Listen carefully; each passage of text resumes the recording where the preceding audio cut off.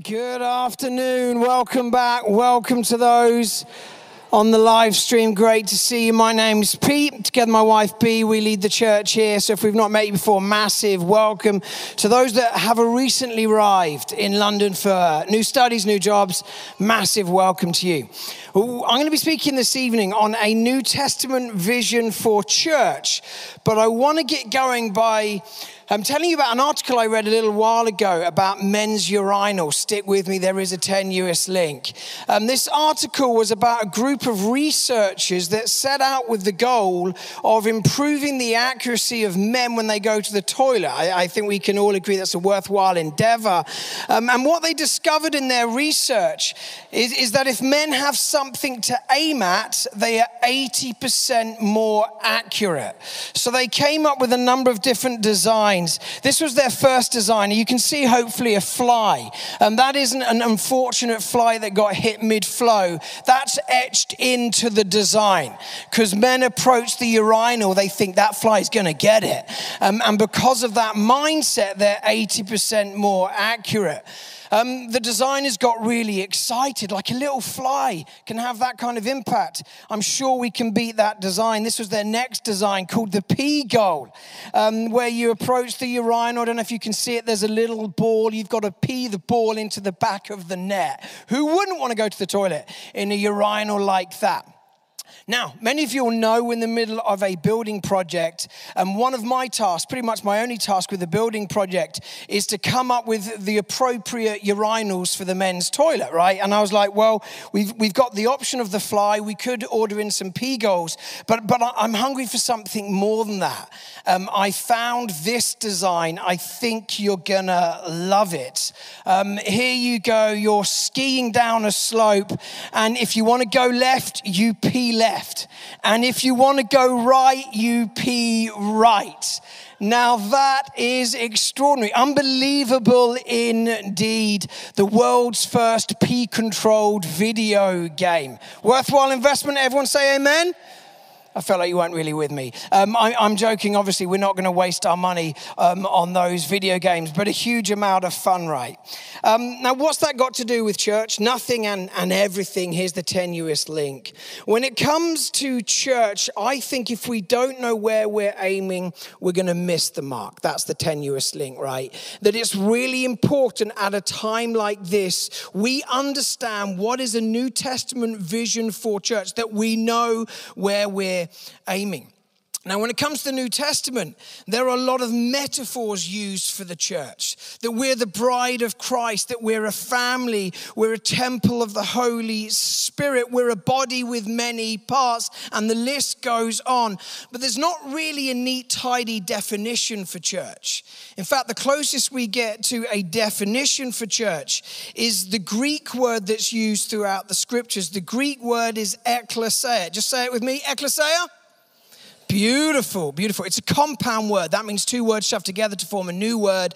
The two words are ek, meaning out of, and kleseia from the Greek verb kaleo, meaning to call out. So if you put them together, literally means called out ones. That's what it means to be the church, the called out ones. But in the context of the first century and the early centuries, this word had two main meanings. Firstly, in the sort of like context of Greece, any town, any city had an elected civil assembly that would govern over the affairs of that town or city. Like a town council, essentially. And that town council was called the ekklesia, the called out ones, the elected ones that essentially would govern the affairs of the city. So how fascinating that when the followers of Jesus started following the way of Jesus, the way of the kingdom of God, when they were trying to articulate what they were about, they basically said, we're the true ekklesia. That's incredibly subversive. Like, we're the true called out ones, invited by God to share in the rule and reign of his kingdom purposes. Extraordinary that the church would adopt that language. But there was a second use of the word. So in the context of Rome, When an emperor wanted to gather at least part of his army, he would send out a summons. The summons was the ek kaleo, the call out, and the summoned ones, in other words, the army, they were the ekklesia, the assembled ones, the summoned ones. And they would be called out, they'd be given a specific purpose to take the expansion of Rome, to go behind enemy lines and extend the influence of Rome. So how incredible that the followers of Jesus, when they were like, what language should we use to articulate what we're about? What about the true ecclesia? Not summoned by Caesar, but summoned by God himself, invited into his story, sent behind enemy lines to extend the kingdom of God in the world. Like, this is remarkable, subversive thinking of the church beginning to expand. So if we were to take those two understandings of the word, this is the definition I think we essentially land with, that the church is a worldwide community of Jesus followers surrendered to the lordship of Christ, through which God's purposes for the world are to be realized. Now just pause for one moment. I want you to think about Pentecost. It's a key moment in the story of the church. It's the birth moment for the church. And when the church is birthed, the Spirit of God is poured out. The breath of God breathed into the followers of Jesus. But to think of that, you want to think of it as a fulfillment of a key prophetic promise spoken to a guy called Ezekiel. This is Ezekiel chapter 37. He has this very strange vision, and he sees before him a scene of death, a valley of dry bones. And God says, I want you to prophesy to these bones and tell them to live. Listen to these words. This is verse 4 and 5, Ezekiel 37. Then God said to me, prophesy to these bones and say to them, dry bones, hear the word of the Lord. This is what the sovereign Lord says to these bones. I will make breath enter you and you will come to life. Fast forward to verse 10. Ezekiel says, so I prophesied as he commanded, and breath entered them. They came to life and stood up on their feet, a vast army, an ecclesia, right? The church is birthed as the Spirit of God is poured out on the people of God. Amen. That's an amen from one of the kids, and I love it. And just to say to the families, this is a family service, so if your kids are kicking off, bring it on. You don't need to escape. We love it. So Scout, you keep saying your amens, and I know you're with me. Okay, so back to this definition. Church is a worldwide community of Jesus followers surrendered to the lordship of Christ, through which God's purposes for the world are to be realized. Let's break it down bit by bit. Firstly, the church is a worldwide community of Jesus followers. Church is more than community, right? But it's never less than true community. Like KXC is a local family, part of a global family. We're made in the image and likeness of a God who exists in community, the triune life of God, Father, Son, and Holy Spirit. We are designed to live in communion with him and communion with one another. That's how we've been made. Just put your hand in the air if you've heard of Delia Smith. Okay, quite a few, relief. Delia Smith was like my generation's Jamie Oliver, famous chef. If you've not seen her halftime speech at a Norwich City game, let's be having ya, where are you? Then you need to Google it and you will not be disappointed. An epic speech she gave to the Norwich City fans at a halftime game. Anyway, listen to this article about Delia Smith. Delia Smith never planned to become a cookery writer, says Mick Brown in the Daily Telegraph. After leaving her secondary modern with no qualifications, she worked as a hairdresser and a shop assistant and only learned to cook when a boyfriend wouldn't stop talking about what a good cook his previous girlfriend had been. Like, ouch, ouch. Now she's such an institution that her no-nonsense views on everything from free-range chicken, too expensive for poor families, to frozen mashed potatoes, why shouldn't busy people cut corners, make headlines. Yet her greatest passion is no longer food, but football. Amen. It's both and, by the way. Long-term Norwich City supporters, Smith and her husband, joined the board of the team in 1996 and have since sunk £9 million into the club. There's no chance of making any of it back. But as Smith, who has no children, explains, there's nothing else we'd want to do with the money. It's not just that she loves the game. She also believes that a well-run football club is one of the few places left where you'll find community in its truest sense. When you see a community at a football match. That's how we're all supposed to be in the world, she says. You're bonded with other people, sharing the same goal. You have joy and you have pain, particularly if you're a Norwich City fan. Not deep pain, but perhaps for some people it might be. And this is the closing comment. She says, you understand what being human is following a football team. She's gone pretty big, right? You understand what being human is following a football team. She's basically saying we exist and we've been wired to exist in community, in family. And we believe that that deep longing within each of us is satisfied in the family of God centered around the person of Jesus. I've been watching a fair bit of the Premier League. I'm loving it. I'm loving it. But wouldn't it be tragic if the return of the fans to the terraces was greater than the return of the faithful to church? Wouldn't it be tragic if the passion of the fans on the terraces was greater than the passion of the faithful in church? Wouldn't it be tragic if the commitment of the fans trumped the commitment of the faithful to their local church? Fans are gathering in thousands upon thousands. There has been a slow and gradual return to the church. Like, this is a moment for us to wake up and recognize the power of the local church, the vehicle through which God's purposes will unfold on our watch. So this is a moment to regroup, to press into the family life of our community. And I want to offer 3 encouragements. I'm going to repeat what I said at the big weekend. Here's the 3. Be in the room. Notice who's not in the room and create the community you want to be a part of. Number 1, be in the room. Tick. You know, if you're in the room, well done. This is a moment for us to realize the formational power of the gathered church. It's extraordinary, its power to form us into the likeness of Jesus. This is the gift of community.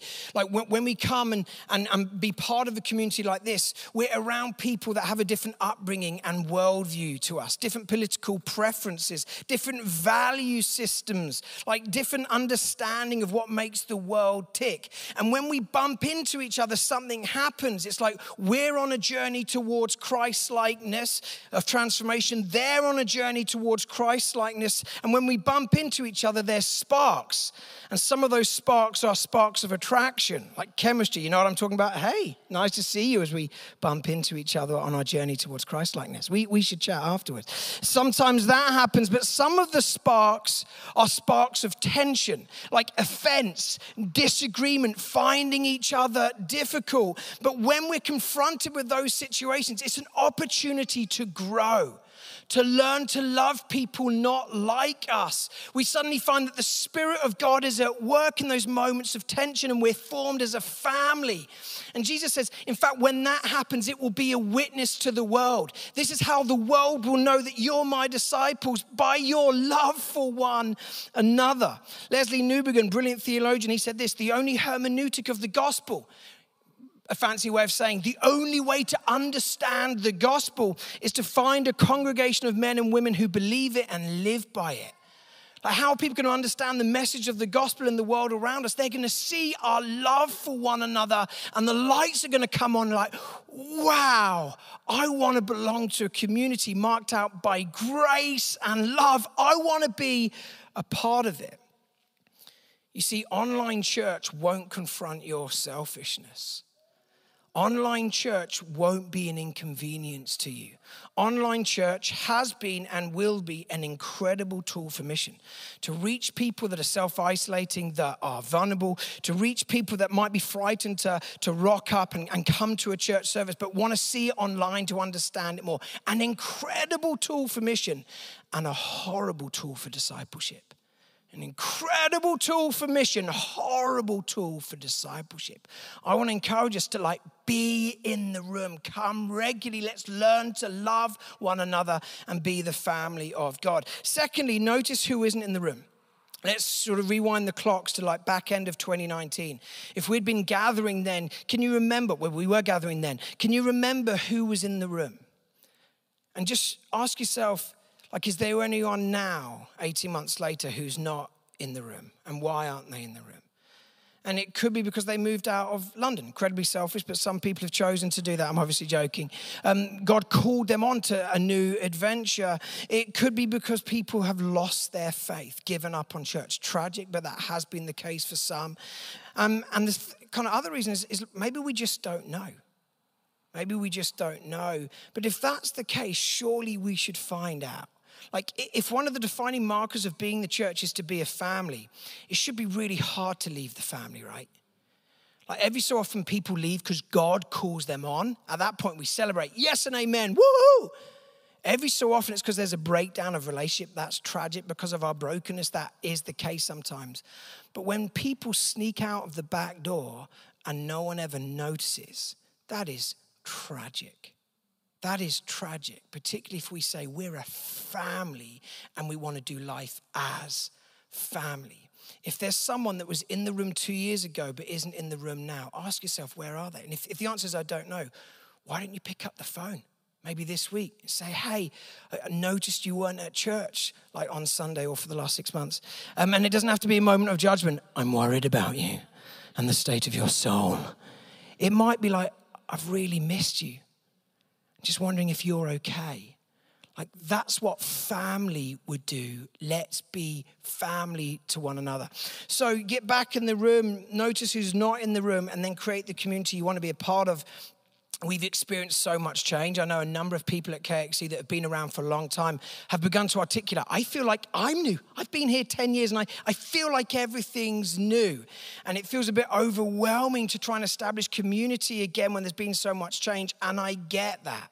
So I want to say to those that are new in the room, welcome to KXC. Welcome to our story. We are beyond excited, kind of excited to the point that it might freak you out, that you've joined this family and are becoming part of our story. And for those that have been here for 5 years, 7 years, 10 years, can I just say, now is the time to sacrificially press in again. Like, do what you did at first to create community and create family. Let's collectively invest the time, energy, resources to build the kind of community that we want to be a part of. So that's part one of this definition. We're a family. We're part of a worldwide community. Here's the second part. We're surrendered to the lordship of Christ. That means we have zero tolerance for idolatry. The foundational principle of the Roman world was Caesar is Lord. We bow the knee to Caesar. We work for the advance of his empire. Caesar is Lord. The statement of the early church, Jesus is Lord, basically was a proclamation that Caesar isn't Lord. And that kind of proclamation could get you killed. The early church had zero tolerance for idols. They weren't interested in wealth, in status, in power. They didn't want anything to do with idolatry. Jesus is Lord. Costly proclamation, a proclamation of worship. What is the proclamation of our age? Well, it isn't Caesar is Lord, right? The proclamation is that you're Lord. The idol of our age is autonomy. Auto meaning self, nomos meaning law, a law unto yourself. You submit to nothing, you submit to no one, you are Lord, you call the shots, no one gets in your way, right? That's the idol, that's the narrative that surrounds us. But if you're Lord, you need to know this. If you're going to be Lord of your life, you also need to be Savior. If you're going to be the Lord of your life, you also need to be Savior. Now, when we find ourselves in a moment like this, a moment of fragility, where over the last 18 months, we've become acutely aware of our brokenness, our dysfunction. Many of us are on our knees. We need healing. We need restoration. We need salvation. What's the remedy offered by the surrounding culture? And the answer is you need to love yourself, like self-care. That's going to be the pathway to healing, self-love. That's going to be the pathway to human flourishing. Now, this was happening, by the way, before COVID-19. I tried to wave a flag to say, can you see what's happening on our watch in the church? That people were rediscovering the spiritual practices and disciplines and redirecting them towards the end goal of personal wellness. Not towards character formation into the likeness of Christ, not towards participation in his kingdom story, towards personal personal wellness. And I'd be in these conversations all the time as a pastor where people are saying, I've discovered Sabbath, game changer. Unbelievable. Once a week, I rest, and it's really good for my personal wellness. Not about intimacy with the Father, a day of union with Christ, it's like personal wellness. Chatting to people about meditation. I wake up each morning, 5 minutes, I focus on my breathing. Breathing's good for my personal wellness. You bet it is. If you stop breathing, you're not going to be well, right? But it's like I breathe in, I breathe out, I become aware of myself. And I've discovered it's really good for my well-being. Chatting to people who started making lists of things they're grateful for. They're like, I start each day, I write a list of things I'm grateful to myself for. And I realized that it's really good for my personal wellness, right? Now, I'm exaggerating to make the point. We are living in a mental health epidemic. Some of us are highly anxious, myself included at times. Some of us are displaying signs of trauma, post-traumatic stress, right? What I'm trying to expose is the remedy being offered by the world. That you need to love yourself to healing. How are you going to get better? Self-care. And I just want to break it to you. You're good, but you're not that good. You don't have the power to save yourself. You don't have the resources to love yourself back to life. Listen to the words of this rabbi from the first century named Jesus. He basically says this to his disciples, his apprentices. He says, whoever wants to be my disciple must deny themselves. That's not self-care, by the way. That's not self-love. Deny themselves, take up their cross and follow me. Whoever wants to save their life will lose it. Whoever loses their life for me will find it. Listen to the words of the Apostle Paul, who basically says this to his mentee, Timothy. He says, mark this, Timothy, there will be terrible times in the last days. Now, when Paul wants to really emphasize something, he ups the ante and talks about the last days. It's like apocalyptic language. The word apocalypse means unveiling. We've been living through apocalyptic days where things have been exposed for how they really are. So when Paul uses that language, he's basically saying, can you actually see, if we pull the curtain back, how things really are in the culture that surrounds us? He says there'll be terrible times in the last days, and here's the sign: people will be lovers of themselves. Like, they will buy into this philosophy that love of self will lead towards human flourishing. He then goes on, concludes, they will have a form of godliness but deny its power. They will have these practices, spiritual disciplines, not pointed towards character formation to the likeness of Christ, participation in his story, pointed towards personal wellness. Like, I just want to expose the narrative that many of us are buying into. And the more we focus on self-care, self-love, the more anxious we're getting, the more sick people are getting. I meet people who have such phenomenal boundaries in place, they don't have any friends. No, I can't hang out. I've got some strong boundaries around me. Or they've got such strong boundaries in place that they're not participating in local church. If your boundaries mean that you're isolated, you've got the wrong boundaries. If your boundaries means that you don't have time or energy to serve the most vulnerable in society, you've got the wrong boundaries. If your boundaries are so strong that you can't serve at your local church, you've got the wrong boundaries. Now, I say this as someone who's a big believer in having the right boundaries in place. But can you see what's happening around us? It's almost too much. So what do we do in moments of deep brokenness? Because that's where we are right now. We come to the Father and we say, God, would you pour out your love upon me? Would you have mercy on me? I'm so fragile. I'm so broken. I can't love myself to life, but you can love me to life. So would you come and minister to me? So when it comes to the local church, there's a number of practices that the church globally over human history has been practicing that enable us to center ourselves around Jesus, to love God before we love ourselves. Here they are: celebrating and performing the sacraments, reading and submitting to the scriptures, tracking and keeping in step with the Spirit. Let me just break it down. Celebrating and performing the sacraments. Right, we enter the story of God, the family of God, through baptism. When we see people getting baptized, like at the big weekender, how epic was that? It's a reminder that our story is centered around the life, death, and resurrection of Jesus. And we're sustained in our story as we celebrate the Eucharist, gather around the Lord's table. He's front and center, right? He's the one that we worship. So we celebrate and perform the sacraments. Preach it, Scout. Thank you for joining me. Secondly, reading and submitting to the scriptures. We don't just read them. Here's the awkward part. We submit to them, right? We figure out, what do the scriptures say? What does that mean for our context? And then we do the hard work of like, that's hard, it's costly, but I'm going to submit. This is what the church has done in every age, wrestle with the scriptures and then sought to submit to the scriptures. Thirdly, tracking and keeping step with the Spirit, discerning what the Spirit's doing. To be a charismatic church doesn't mean you clap louder than the other churches or have more hands in the air, a bit more shaking every so often. When there's real power in the room, someone will fall over.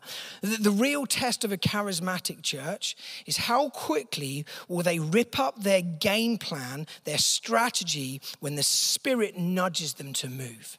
If they're a charismatic church, they will take their best plans, put them in the bin, because God has spoken, they want to step out in obedience, right? That's what it means to be a truly charismatic church, to trust in the prompting nudges of the Spirit, particularly in the area of the prophetic. Now, depending on your tradition, each tradition will have a different climactic moment in their service. In a more Catholic tradition, the climactic moment is the Eucharist. Everything builds to the drama of the Eucharist, and when it's done well, it is epic. In an evangelical church, the climactic moment is the 40-minute exposition of scriptures. And done well, it is beautiful. In a charismatic church, the climactic moment is the ministry time. Come, Holy Spirit. What's the climactic moment at KXC? The answer is we want all of it. The Eucharist, the exposition of scripture, ministry in the power of Spirit, coffee. We want every bit to feel like a climactic moment, because that's what life is like when God is in the room. These are three practices that keep us centered around the lordship of Christ. Final thing then, final part of the vision, is through which God's purposes for the world are to be realized. And we just got to grab hold of this. This is remarkable that God could do whatever he wants to do without us, but would rather and has chosen to do it with us. What does Paul say in Romans? The gift and call of God are irrevocable. By that, he basically means he's chosen to accomplish his purposes in and through his humanity. He's not going to go back on that. So what he wants to do, he's going to accomplish it through his hands and feet, you and me. So what are the purposes of God? And I think the best place to go is Isaiah 61. It's Freedom Sunday after all. This is the passage that Jesus quotes when he begins his ministry. Jesus says, the Spirit of the Lord is on me because he's anointed me. The word Christ literally means anointed one.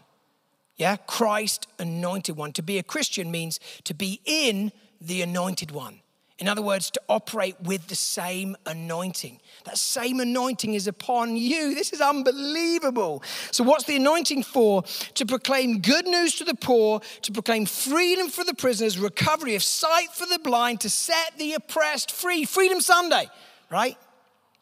And to proclaim the year of the Lord's favor. Now that year of the Lord's favor language, that's basically from the Levitical code, the law that the Jewish community lived by. Every 50 years, they would celebrate this year of Jubilees.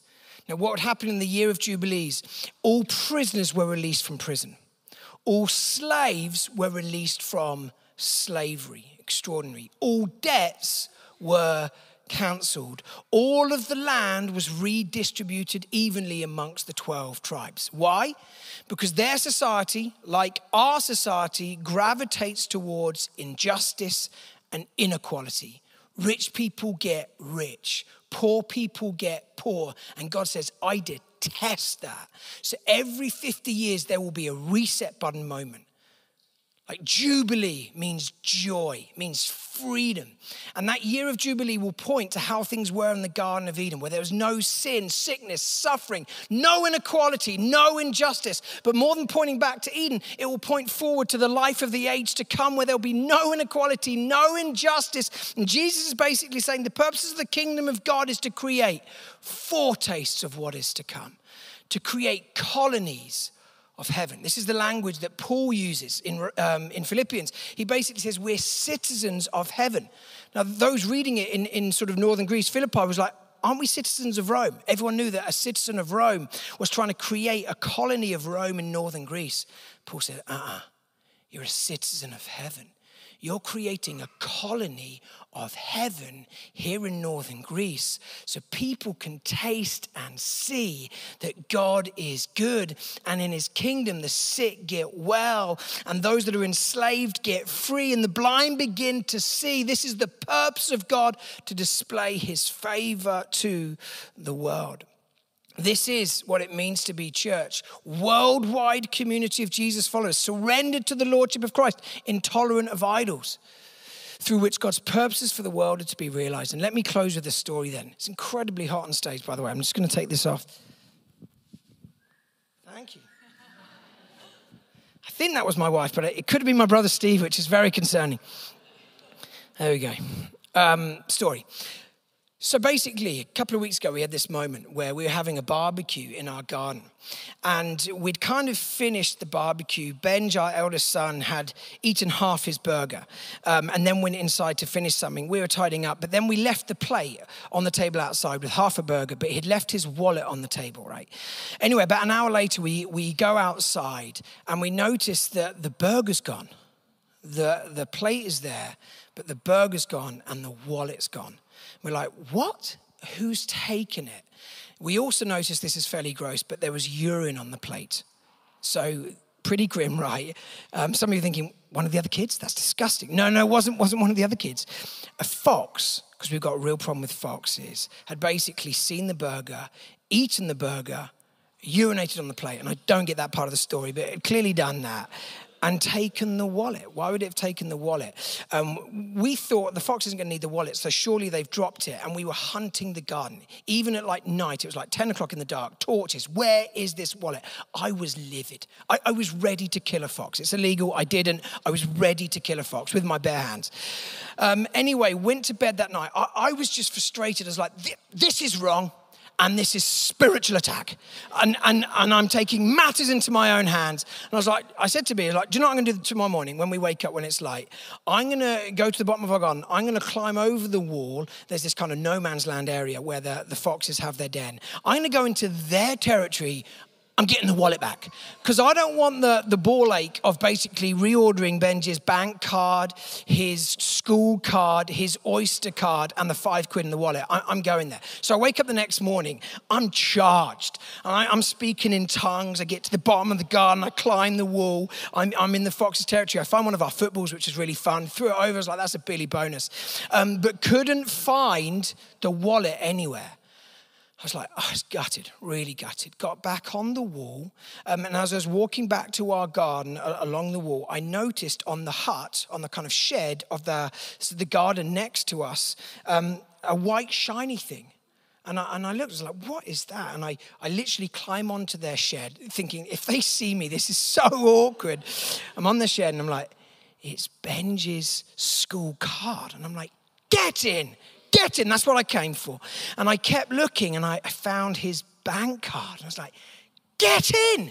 I kept looking. I found his Oyster card. I kept looking. I found the £5 note. The only thing I didn't find was the actual wallet. So I get back into our garden. I strut back into the house. I go upstairs. I was like, Benj, you won't believe what your dad's done. I went into the fox's territory, and guess what I found? And I pulled out this card, his school card, because he was really stressed about it. I was like, here's your school card. And he's like, you didn't. I was like, I did. Gave it to him. He's like, I found something else. Like, what did you find? Bank card. You didn't. I was like, I did. He's like, thanks, Dad. I was like, I found something else. Oyster card. He's like, yes, and I found something else, a £5 note. And we start dancing in his bedroom. He's literally just woken up. I felt so great. And when I was reflecting on that, do you know what? This was the verse that came to mind, because there's a spiritual link, there always is. In Joel 2, which is the prophecy about the outpouring of the Spirit at Pentecost, the birth of the church. Part of that prophecy is about returning from exile. And we're experiencing some measure of return right now. But the promise of the prophet is that the Lord will restore what the locusts have eaten. We've lived in days, we've been robbed. We've been robbed of so much. Some robbed of peace, some robbed of joy, some people robbed of their loved ones or seeing their loved ones. This last season has taken so much from us. And I believe it's a promise of the Spirit that the Lord will lead us into places where we recover everything that was stolen. The packaging may have been lost, but who cares anyway? The treasure inside the Lord wants to return to us. And I believe that for us as a church, some of the treasure of what it means to be church, family, doing life together, joyfully, alive in the Spirit, intolerant of idols that surround us, a holy, set apart people, living for the purposes of God, a cause to live for. That's what we were made for in Christ, to join in his purposes. I believe the Lord wants to restore all that the locusts have eaten. And in that restoration, what's the best language for it? Jubilee, joy, Freedom Sunday, the delight of walking and talking with God and being part of his family. Why don't we stand together?